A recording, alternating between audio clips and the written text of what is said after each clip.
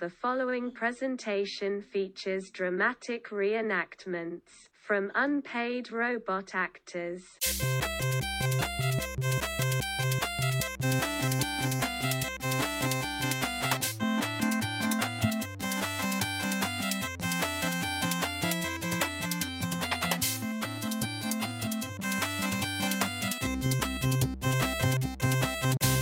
Welcome to Thinking Deeply About Primary Education, the podcast that makes time and space to really think about pedagogy, teaching and learning, professional development, anything of interest to time-poor but enthusiasm-rich primary teachers. This week, I'm joined by Christopher Such. Hello again. And Neil Almond. Hello. And together we'll try and answer the question, how do you solve a problem like planning? Now, eagle-eyed members of the Tadape family may notice that many episodes between seasons 3 and 4 will have been specially requested on our Discord server. If you haven't joined, a link can be found below, and it is essentially a space to continue the conversation and support each other while we wait for the next podcast to arrive. But back to business. Chris, what you reading for?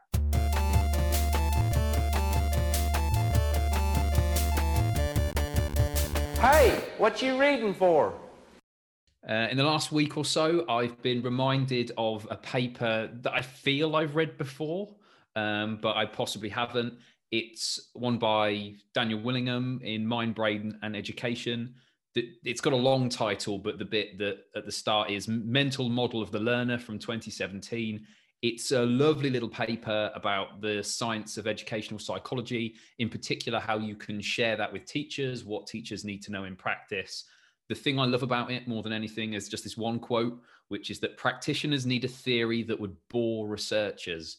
And so often when I've been thinking about what I want to share with teachers, when I've been trying to do professional development, I've looked into research and I've looked into bits and pieces, and I've come away thinking, yeah, actually, I don't want the controversial stuff. I want the stuff that there is something of a consensus on. I want the stuff that is pretty uncontroversial, the stuff that would indeed bore researchers. So I really like that. There's loads of other good stuff in there about epistemic assumptions. I'd highly recommend it. It's a quick read, but it's really good. What about you, Neil? What are you reading for? So I'm revisiting Daisy Christodoulou's Making Good Progress. So as part of my role as deputy head, where I am, we're kind of looking at assessment again and how we can better tighten that up. And so I remember reading this book possibly 2 to 3 years ago, and I remember really enjoying it, but finding it quite a struggle myself to understand the differences and kind of the nuances that she goes into. So actually having had another reason to go back to it rather than my own pure enjoyment, I've taken far more from it this second time round than the first time round. Just those real nuances between formative and summative assessment, and when you should use certain assessments for certain things and when not to use those things as well. So it's been a real kind of eye-opener again, just into assessment, which is something you think is quite straightforward. You ask them, do they know or do they not? But actually the nuances behind it are quite multifaceted. So yeah, it's been an interesting trip down that avenue, and something I'm looking forward to expanding on later on. What about you, Kieran? What are you reading for? They're both really strong post season 3. What you reading for us? Daisy Christodoulou's Making Good Progress could potentially be one of my favorite education books. I remember reading and going, wow, this is on another level. And then actually I think I've referred it to 2 different people this week, particularly for the analogy about breaking things down into component parts, and how footballers don't practice football matches all week, and and it just makes so much sense, like you say, explaining really complex ideas. So I'm in the middle of reading a book that I will share, but I want to finish it before I do, and so I think I'm going to point everyone towards a podcast series that's really good in terms of historical subject knowledge. And it is the Short History of Podcast by Noiser Podcasts. So I've caught up on the Cuban Missile Crisis, the plague, which is obviously a big part of English history, and well, I suppose world history at that time. And I think the next episode, Lloyd said, was going to be about the Maya. So some pretty topical episodes and really riveting the whole way through. So well worth spending time on. the focus of this episode is going to be planning. We'll try and look at it both generally and perhaps with some subject specificity as well. And I think the first thing we need to do, as always, is establish what do we mean by planning? It's quite a hard question to answer other than with a long list of things that all can be thought of as part of planning. I know that when I started teaching, the bulk of my time was spent thinking of activities for children to do. And this is not to say that activities is a bad thing to think about. Children will do activities that support their thinking and thus their learning, but it isn't necessarily the only thing in planning, and it isn't necessarily the central thing in planning. It can be anything from thoughts over washing up about what you're going to teach the following day and how exactly you're going to explain a certain thing. It can be materials that you're putting together that you think, oh, I need to gather this stuff because this bit of equipment or this particular Venn diagram or whatever it is, this is going to support children's thinking and thus their learning. It can be the questions that you're going to ask. As I've said, I'm quite a fan of, I was about to say scripting. Scripting's far too highfalutin term for it, but mentally rehearsing explanations, getting key parts of definitions nice and tight and concise before I explain certain things.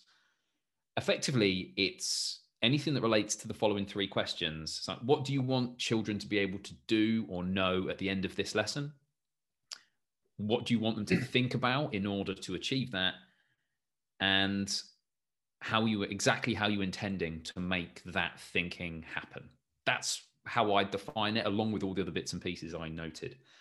Just thinking about our early career teacher friends, certainly the way planning used to work was kind of, there's three levels. So you have like this long-term planning, as it were, in which you would hope that the vast majority, the school have done that thinking for you.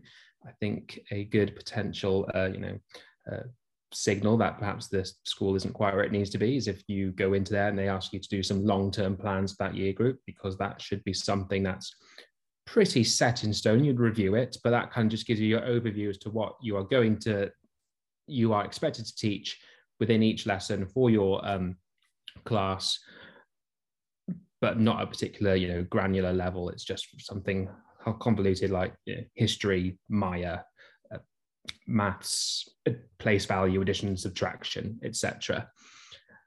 Then you'd kind of have like your tier down, which is your medium-term planning, which schools might ask you to do, but ideally you would have something to at least go on and perhaps review and refine it, where you might break those components down to a little bit more detail, but not into the detail of, as Chris was saying, with that day-to-day, what are the actual activities that I'm doing here? And then, as you say, then you'd have your daily lesson plan where you really kind of get to the cusp of how am I going to communicate this idea that I want to teach these children in the most, I think, efficient way possible. That means every student within my class has a fair opportunity of grasping that specific idea. And again, as Chris kind of alluded to, my main kind of thought process when I first started out in my career was, here's a great activity. How can I work this backwards to find some relevant learning objective, whatever it might be? Because I really like the idea of children going around with Pac-Man with a 90-degree angle cut, going around the classroom and seeing what Pac-Man can eat. I remember just absolutely loving the idea of that activity. So it's like, yeah, we'll find something that vaguely goes with that, not coherent at all. The lesson before probably wasn't on angles, it was probably on addition or some subtraction, whatever it might be. But it's a fun little activity, let's throw that in. And again, through cognitive science and research like that, I've kind of come to frame my planning now not as to what I'm doing or even what the kids are doing, but rather, at each specific point, what am I going to get the children to think about, and how am I going to elicit that thinking that I can be responsive then to that thinking and take my lesson in whatever direction it needs to go in based on those responses. Sorry, I was just going to say, it's a shame that you were on mute during that, because you were laughing along to something Neil said, and I think that's always nice to have that in the background. Yeah, I think it's always nice. Yeah, I like the idea of people laughing at the idea of man going around and eating only 90-degree angle objects in a classroom. True story, by the way. Yeah. I was thinking about, that's idea 101. Give that to Shannon. Yeah.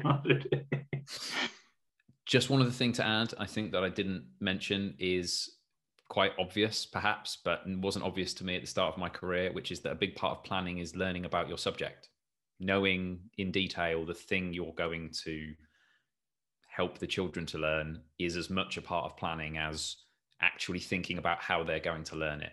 The two go hand in hand. Just thought I'd mention that. I'm sure it's going to come up again later, but worth noting. I really like that both of you have sort of drawn attention to thinking, and it definitely came up a few times at some of the sessions I was at the ResearchAid National Conference, and certainly Morgs, he mentioned it quite a bit when he was talking about task design. It's realigning our focus on tasks that make pupils think and what they think about. So that really resonates. I think everyone has got a story, at least one of the activities. I'm thinking about my early career, and when you have a mentor, you initially start off, you want to replicate what your mentor is doing, but you're only seeing the task because you don't have the understanding of why they've made the decisions they've made. So it's very, very easy to do, I think. The only thing I would add is that I think it might be the most important thing that we do, more so than the actual delivery, because and we're not necessarily ones for aphorisms, but if you fail to prepare, then you should prepare to fail, I think, because I've not seen a really effective lesson that wasn't carefully thought through, even down to the level of having done the problems, I'm talking about maths, in advance, so that where pupils may come awry, so to speak. So I think it can't be understated how important careful thought about what we want to happen in the classroom really is for our efficacy and our proficiency. I guess the next thing then that we should dig into is what exactly makes high quality planning? What makes planning that is effective and is going to lead to good lessons? Yeah, so I think we can tease out a few things of what we mean by planning from that previous answer, of what we mean by planning into what, certainly for me, key planning is. And again, it's definitely writing down some key questions that you want to ask that are really going to elicit what those children are thinking about, so that you can then be responsive to that. And you could go one step further and even preempt the specific children when you get to know your class, those particular questions that you want to plan, and also consider what their possible answers might be, given that you would know those children, to then really kind of think about, well, if they say this, what am I then going to say, as a retort to what their answer is based on what I think they're going to say. I think it's one of the Doug Lemov techniques, like you reward a correct answer with another question. And I think that's quite a powerful one that you can definitely use. I think really thinking about those key misconceptions and really kind of hitting those misconceptions head on can be quite a powerful way of addressing them, actually. Although it might seem counterintuitive that you're saying, this is wrong, don't learn from this. Actually, it can really be quite powerful in being like, oh yeah, well, I did think that, but you've just made that, the teachers then just made all that thought process far more clearer, far more succinct. And hopefully, we know that misconceptions never truly actually die. And it's just, we need to relay those neural pathways to make sure they actually get through that misconception and find that right answer. And then from there, just kind of really thinking then, what do I want them to learn in this lesson? And that is something that is quite difficult to do, because you get so caught up in the what are they doing, that there's normally a disconnection between what they're actually doing in that lesson versus what they're actually learning in that lesson.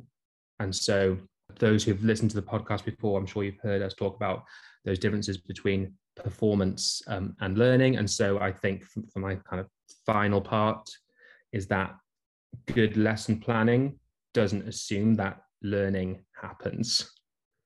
And so therefore you need to think about, where can I go back in lessons that come later on, where I can go back to what I've previously taught to actually see if that lesson was effective.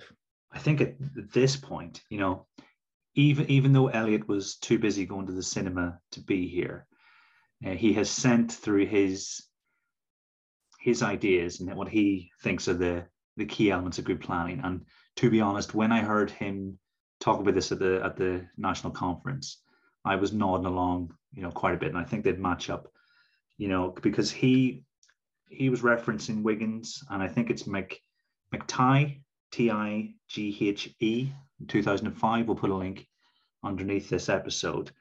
But he was talking about planning backwards, and I'm surprised you didn't say this, Neil, because when I wrote the chapter for Thinking Deeply About Primary Mathematics, I was thinking about you and the stuff you did for Greenwich University, and starting with that desired result in mind, and then determining what you think is acceptable evidence, and then planning the learning experience, almost backwards, so to speak. And he says, when we plan forwards, certainly in primary, we often get confused learning objectives, which confuse the actual learning objective with the context in which the objective is being taught, which sort of speaks to what you're sort of saying, Neil. And he gives the example of an LO, for how to write instructions, with the context of how to make a sandwich becomes how to write instructions for making a sandwich.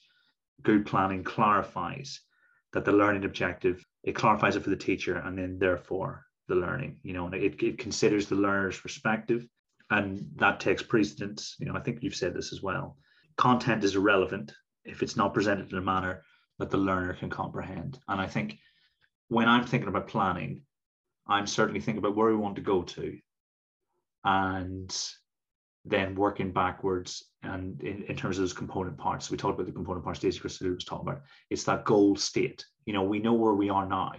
Normally we are with pupils who are to some extent unaware of that which we sort of wish them to learn about, and we need to get them there. And I think, what does that journey look like? I think I use the term roadmap, and then sort of planning backwards is sort of, a key element, because like Elliot says, you reduce the opportunity for confusion, because we've all seen learning objectives or learning intentions, whatever you want to call them, that have little relevance or bearing on A, what's happening, and B, what they're supposed to be learning. And so anything we can do to reduce the opportunities for that confusion, I think is a key element, because that way, you mentioned you're trying to be efficient in disseminating this knowledge to as many pupils, 30 odd pupils at a time. That's a very confusing landscape. So anything we can do to reduce the noise and then really focus our pupils' attention is key for me. Lots of good stuff there, leaving me with only a few things to talk about, which is probably for the best. I've already mentioned it, but I'm going to restate it because of how important I think it is.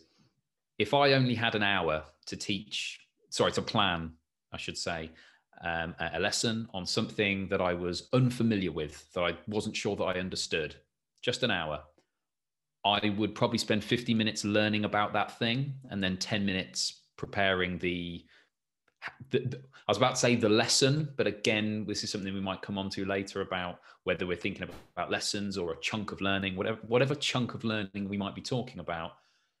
If I didn't know the thing, the majority of my time would be spent learning about that thing.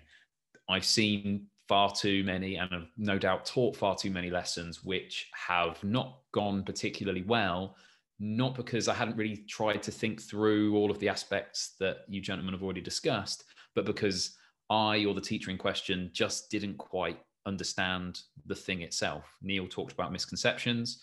Quite possible for teachers to hold those misconceptions as well. And we have to really know our subject, the subject itself, and the pedagogical content knowledge that goes with it before we can, teach it to a high standard. couple of things that we mentioned earlier on that didn't come up, I don't think, again. So obviously, I'm a big fan of the idea of mental rehearsal of particular aspects of explanations, particularly how the explanations end. A bit like a low-grade standard comedian who knows the punchline and then just finds a way to make it there. I really liked what you were saying, Kieran, in particular about the idea of chunks of knowledge, manageable steps, effectively. It's a chance for me to plug something that I absolutely love. There is a website for those interested in mathematics, teaching and planning called structuringinquiry.com. They describe these chunks of learning in a really interesting way. They call them critical discernments. I'm fairly sure they haven't come up with the phrase, but it's where I first came across it.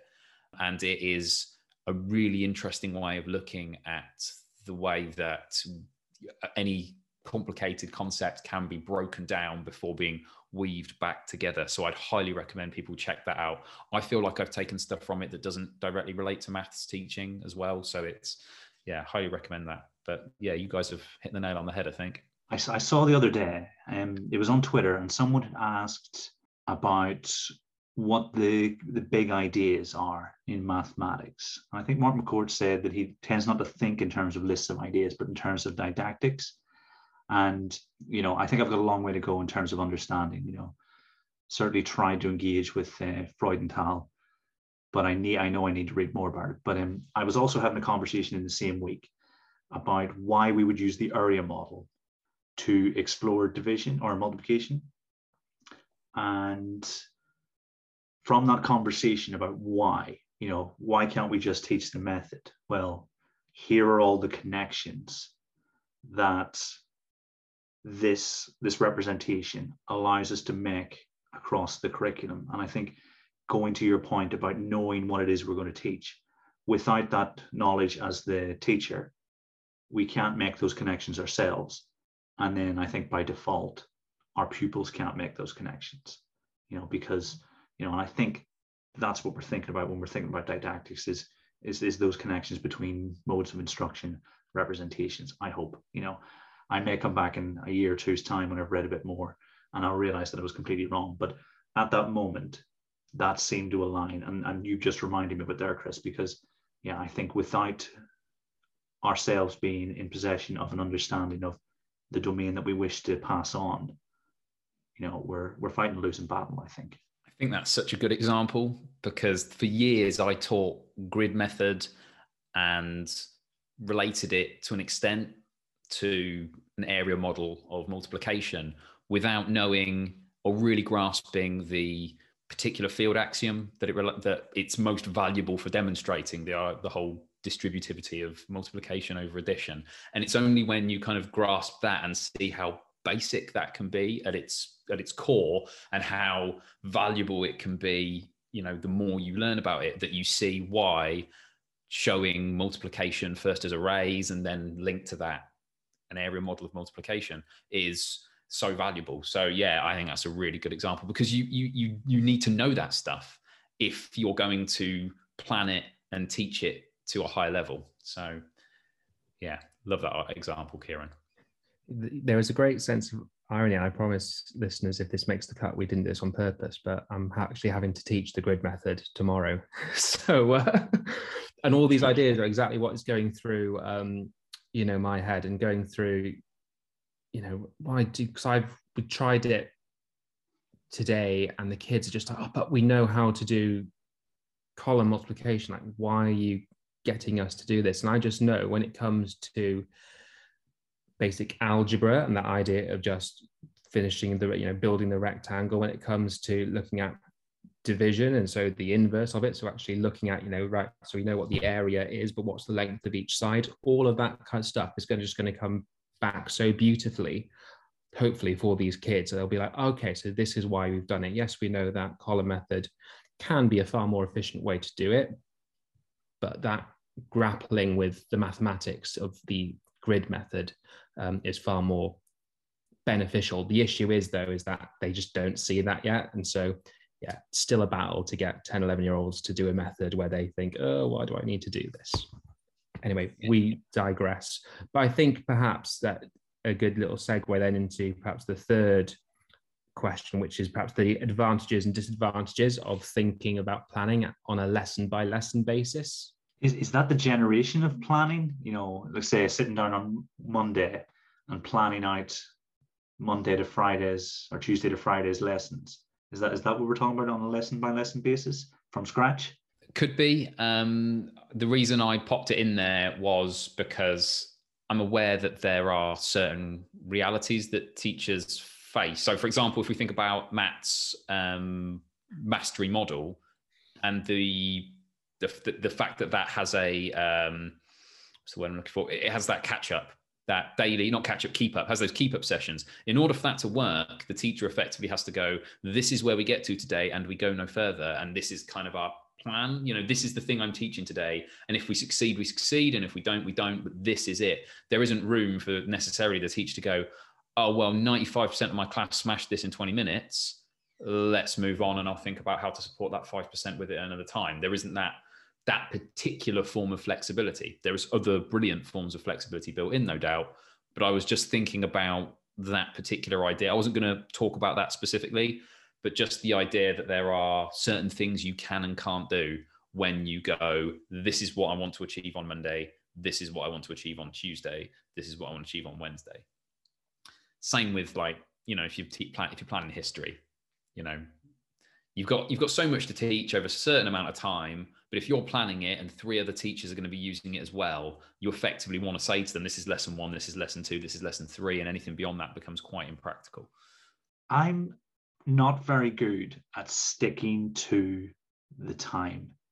You know, if a sequence is given, you know, this will take 14 days, it probably take me closer to 20, because I like to slow things right down to make sure pupils really understand.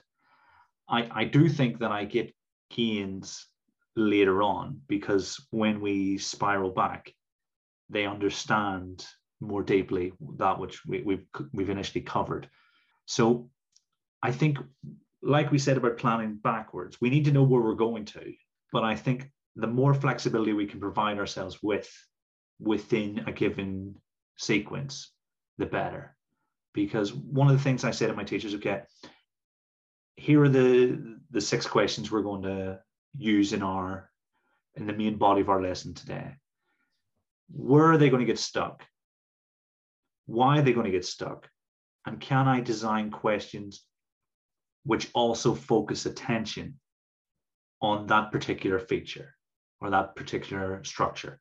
So, for instance, if you were taking Dave's example, formal algorithm, learn to multiply, and once the introduction of 2 digits instead of, you know, having 1 multiplier, then I think, you know, you think, okay, well, I know the pupils often have trouble with place value here.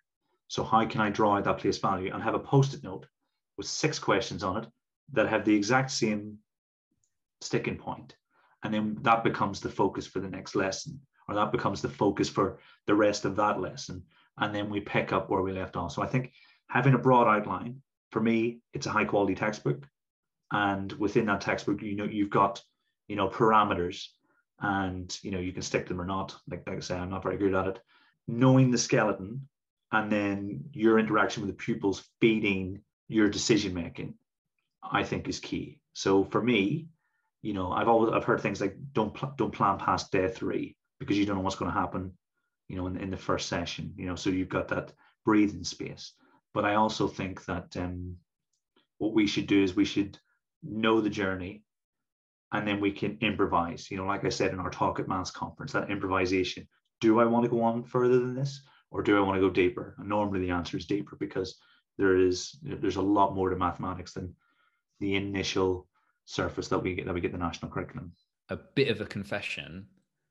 I think that by far the best teaching I've ever done, and this is going to sound incredibly impractical to school leaders, so I apologize if, you know, this gives some of your teachers the wrong idea, but the best teaching I've ever done was when I worked in a circumstance where I was able to plan at the end of every day for a significant chunk of time, because I wasn't running an after school club, I was running a lunchtime club, because I was working 4 days a week, and the day I effectively the staff meeting fell on a day so that I didn't need to worry about the next day for that one. And effectively what it meant I could do was that, at least for all my core subjects, I could have an idea of where I was going in my head across the span of lessons. And then every day I could just go, well, where did we get up to? What am I doing tomorrow? Best teaching I've ever done. I'm not saying that I'd advocate it for everyone. I think it's a very difficult structure to roll out across a whole school. It might not be particularly supportive to early careers teachers and this sort of thing, but I think it does point somewhat to the idea that being flexible is incredibly important. And obviously, if you plan, this is Monday's lesson, this is Tuesday's lesson, this is Wednesday, this is Thursday, this is Friday, you are sacrificing some of that flexibility. And not only that, arguably you might waste some time, because you could get 3/4 of the way through a lesson, feel like children had grasped something that you weren't expecting them to grasp so quickly. Perhaps miraculously all of them can tell the time on an analog clock, and you've set aside a day for it, and actually they can all do it 15 minutes into the lesson, and you think, well, what do I do next? If you've planned Monday, Tuesday, Wednesday, and you are keen to stick to that rigidly, then that's 45 minutes that, yes, you can use productively, maybe for some little and often teaching or some of the component of mathematics you want to return to, which is great. But compared to, say, just going, well, let's crack on with the next bit of learning then, shall we? It might waste a bit of time. Obviously, it's also worth noting that learning doesn't happen in 60-minute chunks necessarily, and you can plan it out and think, yeah, this is going to take 60 minutes. Lovely. Or 55 minutes. So I've got a little bit of wiggle room. But children will surprise you. In my experience, they will get things quicker or get things a lot slower than you were expecting them to as a class. So yeah, it's that's some of the disadvantages. I think it's only fair to possibly mention some of the practicalities involved with it and why a teacher might say, this is Monday, this is Tuesday, this is Wednesday. Or if they're planning a foundation subject, why they go, this is my half term of science. I've got it planned. The first of those is that if you know what you're doing on a given day, you know what the key point you want to get across, you can put in structures like daily keep-up sessions that you know are going to relate to that thing. Arguably, having a lesson-by-lesson structure makes it easier to bring little and often teaching into what you're doing, because you can set aside 10-15 minutes at the start of every lesson, or however long it may be, and know that the rest of that chunk of time is what you want to dedicate to a particular learning point. Though obviously it's still possible to do little and often teaching while being flexible. And as I say, I mentioned foundation subjects. It allows for advanced planning. I don't know whether the teachers listening are anything like me, but I was someone who would need to plan a half term's worth of science or a half term's worth of history during the half term or during the Easter holidays or whatever it might be. And I needed to do that because I knew term time I'd be swamped. So this meant that I effectively had to go, here are 6 lessons worth of content. Here's what I want to do, and this is how I'm going to break it up. Now, you might argue that, well, you still don't need to break that into lessons as such. You could still let that bleed across lessons. But it's often the case that you're then sharing that planning with someone else. And yes, they're going to pick it up and make it their own. But at the same time, if you're saying to them, here's this long thing, rather than here's Monday of week 1, here's Monday of week 2, etc., it can be more difficult for other people to pick up. So I think there are some practicalities involved, but I must admit that my ideal, if it's ever achievable, is still to go, this is my long-term goal. And at the end of every day, I'm going to plan and get the next lesson ready. That's the best teaching I've done when I've done it that way, if I'm blunt. Yeah, that's certainly the kind of model that I've fallen into right now as I kind of adapt to the work life as a classroom teacher and a deputy head as well. It's kind of, but I think I wonder whether we mean when we say plan. So I'll plan a week, but when I say plan, I'll have a rough idea of the learning that I want to get across the week, but I'll only fully plan and fully resource perhaps up to Wednesday where possible. So I kind of don't necessarily then waste the time doing Thursdays and Fridays, and if everything goes to pot kind of in that first part of the week. So that's certainly something that I kind of make sure that I do, is that I'll have a rough idea of what I want for the week, but that might only be science. On Friday, I'm looking at adaptation of plants. So I know that's where I want to be, but I haven't made my PowerPoints. I haven't thought of a particular question yet. I haven't really thought of a suitable task yet, but I know that's where I want to be. I'll get to that point on Thursday, hopefully tomorrow. So I'm not exactly going back on Thursday evening and going, no, what am I going to do next? Where do I get this from? I have this idea of what I'm going to do. I do like the idea of a learning episode, and certainly when you're in one form entry schools, as I now kind of find myself in, and you don't have another person or 2 to 3 people kind of relying on your planning to kind of get them through, I think it does give you that little bit more flexibility, that you can just say, right, I know that this isn't going to take an hour, and it is perfectly acceptable that it is the same learning objective that goes across 2 lessons, because children, especially, given COVID and everything, I'm doing the grid method tomorrow. I know that half the lesson will probably just be spent on teaching the children, how to plan out a grid so that it actually looks presentable in their books and not a complete mess. So I'm fully on board with the idea that this is I'm going to probably take an hour just to make sure that their grids are used with a ruler and a pencil, and they actually think about the fact that, right, well, I'm going to have to partition 352 into 350 and 2, and so mentally plan out what that looks like, which I think there's probably some good spatial reasoning, mathematics in there, and it's probably a worthwhile activity in of itself to actually think of those things, but not having another person relying on planning means that you can spend that time doing that, and someone doesn't come to you on the day of the lesson. Why are we just spending a whole day teaching kids how to think out and draw a grid? Just a little point I want to add on to what you said there when you were talking about something running over from one lesson into another. I remember quite near the start of my career, the first time that happened, where I taught something, it was going to go into the following lesson. And I remember I was about to get children to write the date and the learning objective again, because it's a new day and it's got to fit with a book scrutiny. And when I said, you know what, kids, don't bother, leave it, I was strutting around the classroom like I was James Dean, thinking, I'm a real rebel. I do my own thing. Yeah, sorry. It just reminded me of it. These little kind of pathetic scraps of autonomy that you slowly piece together over the years as you become a little bit more professional. Yeah, that was probably one of my first scraps. You probably gained 12 minutes that day as well. Yeah, the whole every new day a new learning objective thing was a funny time. On your adaptation, Neil, are you going to the phenotypic level? Is the phenotype still an acceptable way of interpreting? You're the scientist, Chris. Well, I'm personally, I know it's a perfectly valid word, but I will never accept the word adaptation. Never. It's adaptation or nothing. It is perfectly valid, and it kind of makes more sense because we're talking about adapting. But adaptation, it just still, I can't imagine it coming out of David Attenborough's mouth. I definitely can't imagine it coming out of his ears. Can't imagine it coming out of his mouth. So I'm not having it. Listening to you guys, you're making a really, really sound argument for collecting these journeys in some sort of booklet. And I know they've been discussed quite a bit online at the moment.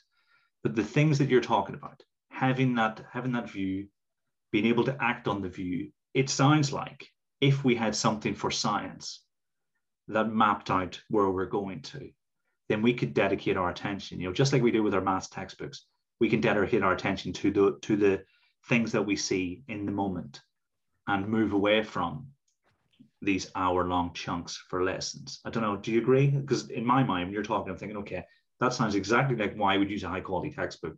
That sounds like why people are talking about using booklets. I'm trying to think of the people I've seen recently talk about it. I know Danny Quinn did a bit in a previous Math Conf online, but during John Blake's session at the national conference, I think Jack Harker texted me because he said that Of the 30 minutes that a teacher will spend planning, 21 minutes are dedicated to resource finding online. And if we want to do those things that you guys are talking about, we don't have 21 minutes per every subject. Because if you extrapolate that out, that's a whole lot of time that we don't have. I think there's definitely an argument for curated resources, certainly. I won't even say high quality textbooks, just textbooks that had sets of questions that I could pick from and just say, I'm going to use that set of questions. That works nicely with what I've been talking about today. I'm going to chuck in a couple at the end because I want to address particular misconceptions that they've left out, etc. But it's something that I definitely considered. I think often the argument about planning gets trapped in an area that to some extent, we've been engaged in this evening, which is talking about the ideal world. And I don't doubt for a second that the ideal lesson plan is entirely created, resourced, thought through by the class teacher who's going to deliver it. In reality, in a lot of cases, particularly with foundation subjects, when teachers come to teach the Mayans and they've effectively got a couple of hours to plan it and they know nothing about it, I often think it's the case that with a set of quite basic lesson plans, a set of resources, a set of texts that they might use, that frees up time within those 2 hours to say, okay, I'm going to learn more about the Mayans so I can make this pop, I can make it sing. I listened to the podcast with John Hutchison the other day, and he, I think, is quite convincing on the subject. And I think he's right to point out that there are potential downsides if they're done badly, etc. But I think for certain subjects and in certain circumstances, I think there is definitely an argument for a curated set of resources, particularly, dare I say, if you're a new teacher. I learned to plan from looking at other people's planning, bluntly. It wasn't just me working out stuff for myself, but in terms of how to make it accessible for me in the lesson, what I actually needed to write down compared to what I just needed to think through, but probably didn't need to be written down. That was partly facilitated, at least, by looking at other people's lesson planning. Worst case scenario with a set of resources and a set of lesson plans is that someone turns up and goes, you know what, I know this subject inside out. I love this. There's no need I don't need this stuff. And they ignore it. Good, wonderful. But that's fairly rare, particularly, dare I say, with regards to foundation subjects. I am, by the way, increasingly convinced of your side of the argument when it comes to high quality maths textbooks, Kieran. I don't think there's any, I need to make a secret of that. I think the key thing, though, is the idea of having, I think you've already alluded to it, this idea that a good quality resources, a structure, a potential plan effectively that you can adapt and change as you see fit, frees teachers potentially to think more about the subject at hand. And it also means we can start to expect more of our teachers when it comes to knowing the subject. I've seen teachers teach the Mayans, for example, and they obviously don't really know the subject well at all. And I don't feel in any way that I can say, well, did you not take the time to look into this a bit more, to learn a bit more about it? Because I know that they're working 50 hours a week or 55 hours a week. And I know that when they came to plan the Mayans, most of that time was spent resourcing. So we can begin to perhaps expect a little more of our teachers in terms of their subject knowledge, not just in foundation subjects, but across the board, if we're able to give them a bit more time. So I think there is an argument for more structure and more support for teachers, personally. Yeah, you're not going to get the great debate on this episode. For all the reasons that Chris has said, I just think when you just think of it in kind of abstract terms of that each year you will be teaching a different area of history, off you go. Like, it doesn't make any sense that in 1 year you've planned and resourced something on the Vikings, and then the next year it may be the case that you then have to do, the local history study, say from the national curriculum. I'd love to have a look actually at what some people do for that. You normally the go-to is, oh yeah, we'll just throw a bit of World War II in there. That affected everything, so we'll put that as the local history study.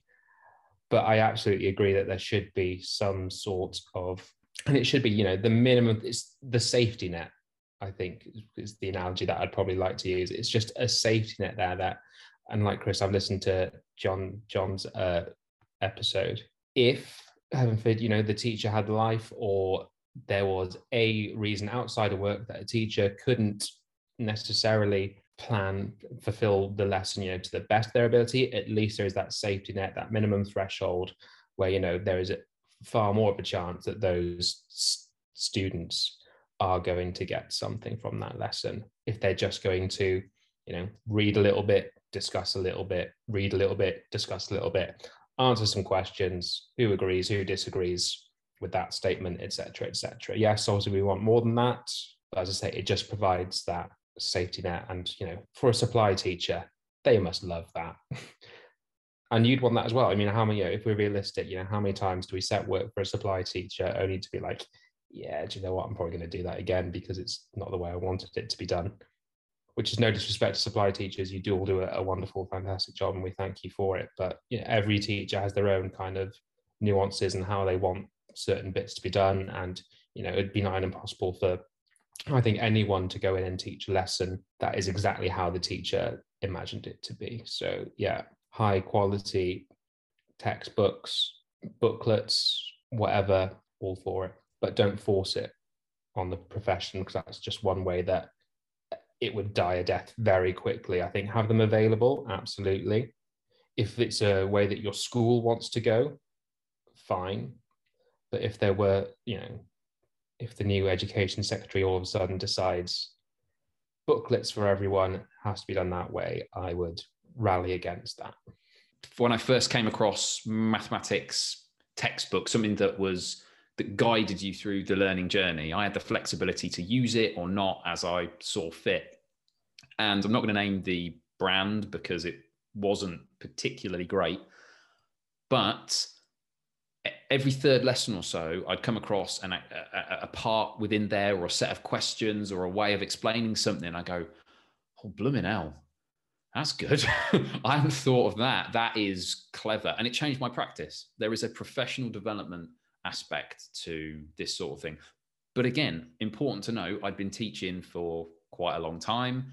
And so I felt able to use it every third lesson or whatever it turned out to be, rather than go, okay, this is the straitjacket that is wrapped around me. I'm sure with something really high quality, or something that aligned a little bit more with what I thought high quality maths teaching would be, I might have used it significantly more often. But even with something that I didn't really agree with, didn't really align with what I thought about teaching, I still got value from it. It still supported me. And I think that's easy to forget at points. That ties in really nicely with the next question. To what extent is it possible to use or adapt another person's planning? I have nothing to add to this, except for the fact that I can't do it, or certainly couldn't do it, because at the start, I was either really bad at delivering what someone else has intended, or now I think I know so much that I'll do something completely different anyway. So I am not the person to answer this question. But is it possible? Depends what we mean by planning. If by planning we mean the sort of things we've been describing, set of resources, an outline of a structure, a set of explanations that link together, I think it's perfectly possible and can be really beneficial. And as I've said before, in terms of professional development, it can as well. But if we are meaning someone's lots of typing in their lesson, they've got first 5 minutes do this, next 10 minutes do that. Yeah, I think that's a really difficult thing to pick up. I think generally speaking, though, I find it, like you do, a relatively painful process to teach from someone else's kind of written plans if I know the subject quite well. And if I don't know the subject particularly well at all, I'm really relieved to come across someone else's plan. That's kind of my way of looking at it, which again ties into what we said already about the idea of being able to take it and leave it when it comes to a set of plans or a set of resources. The essential thing is being able to take from it what you will, rather than having to go through it in those exact steps regardless? Yeah, I've always been terrible at it. And it depends, whose planning it is, where they are in their career. We all have our mental models. If it's a lesson that, if it's a year 6 or year 5 lesson, I have my own mental models from my own experiences of what I think should do then. And what probably happens is that my habits then just kind of kick in. And so I go off that plan. Whereas if it was something more key stage 1, or heaven forbid, reception, I would probably be, holding that plan in my hand and just, checking it all the time, while still, doing what, instinctively what I think might be right. But I'd probably do my best to maintain fidelity to that plan if it's a year group that I'm not familiar with, or as Chris said, a subject area that I'm not too sure about. But I think that doesn't negate the fact that having that plan is still, pretty useful as a starting point. Because either for me then, as a novice in that situation, it's really useful. As an expert, it tells me where these students are in their learning, and I can use then my expertise and my mental models to really kind of navigate around that. As you're speaking, I'm thinking, okay, well, maybe it sounds pretty contradictory then, that I'm saying high quality textbooks, booklets are good, but I can't plan from other people's planning. I think the role that the pedagogical model and the sequencing and the place in the sequence are probably the key things that would make a distinction between, for instance, if I gave a plan that I'd made to someone else and said, okay, teach this lesson for me, or having something that was part of a much bigger picture, and we may need another episode to unpick this contradiction. But I think there are, those key features that distinguish between high quality and low quality, the guaranteed presence of those features, because you both mentioned John's episode, there will no doubt have been a lot of thought into how the information is presented, how the information has been sequenced, and everything in between. And so, yeah, I think maybe let's park that, but I'm going to acknowledge publicly that it may sound like there's a contradiction, but I think it's certain features that allow me to make that distinction between, say, for instance, plans I've knocked up in 20 minutes or something that has been tried and tested over an extended period of time. I think that apparent contradiction, you're right, gets to the very heart of what we're discussing here. We want to know where we are in a sequence. We want to see how it all fits together, and a set of resources that's been thought through in detail can supply that. But it's when we get into this minutiae, these kind of little bits of structure that force teachers to do certain things in a certain way, where the problems lie. And I guess anyone who is thinking about providing more structure for their teachers, providing resources, basic planning, etc., needs to bear both of those sides of that contradiction, as you described it, in mind if they're going to get the best out of them. I think all that's left to say is thank you very much, Neil and Chris, for joining me. Thank you. Cheers. And everyone at home, until next time, thanks for listening.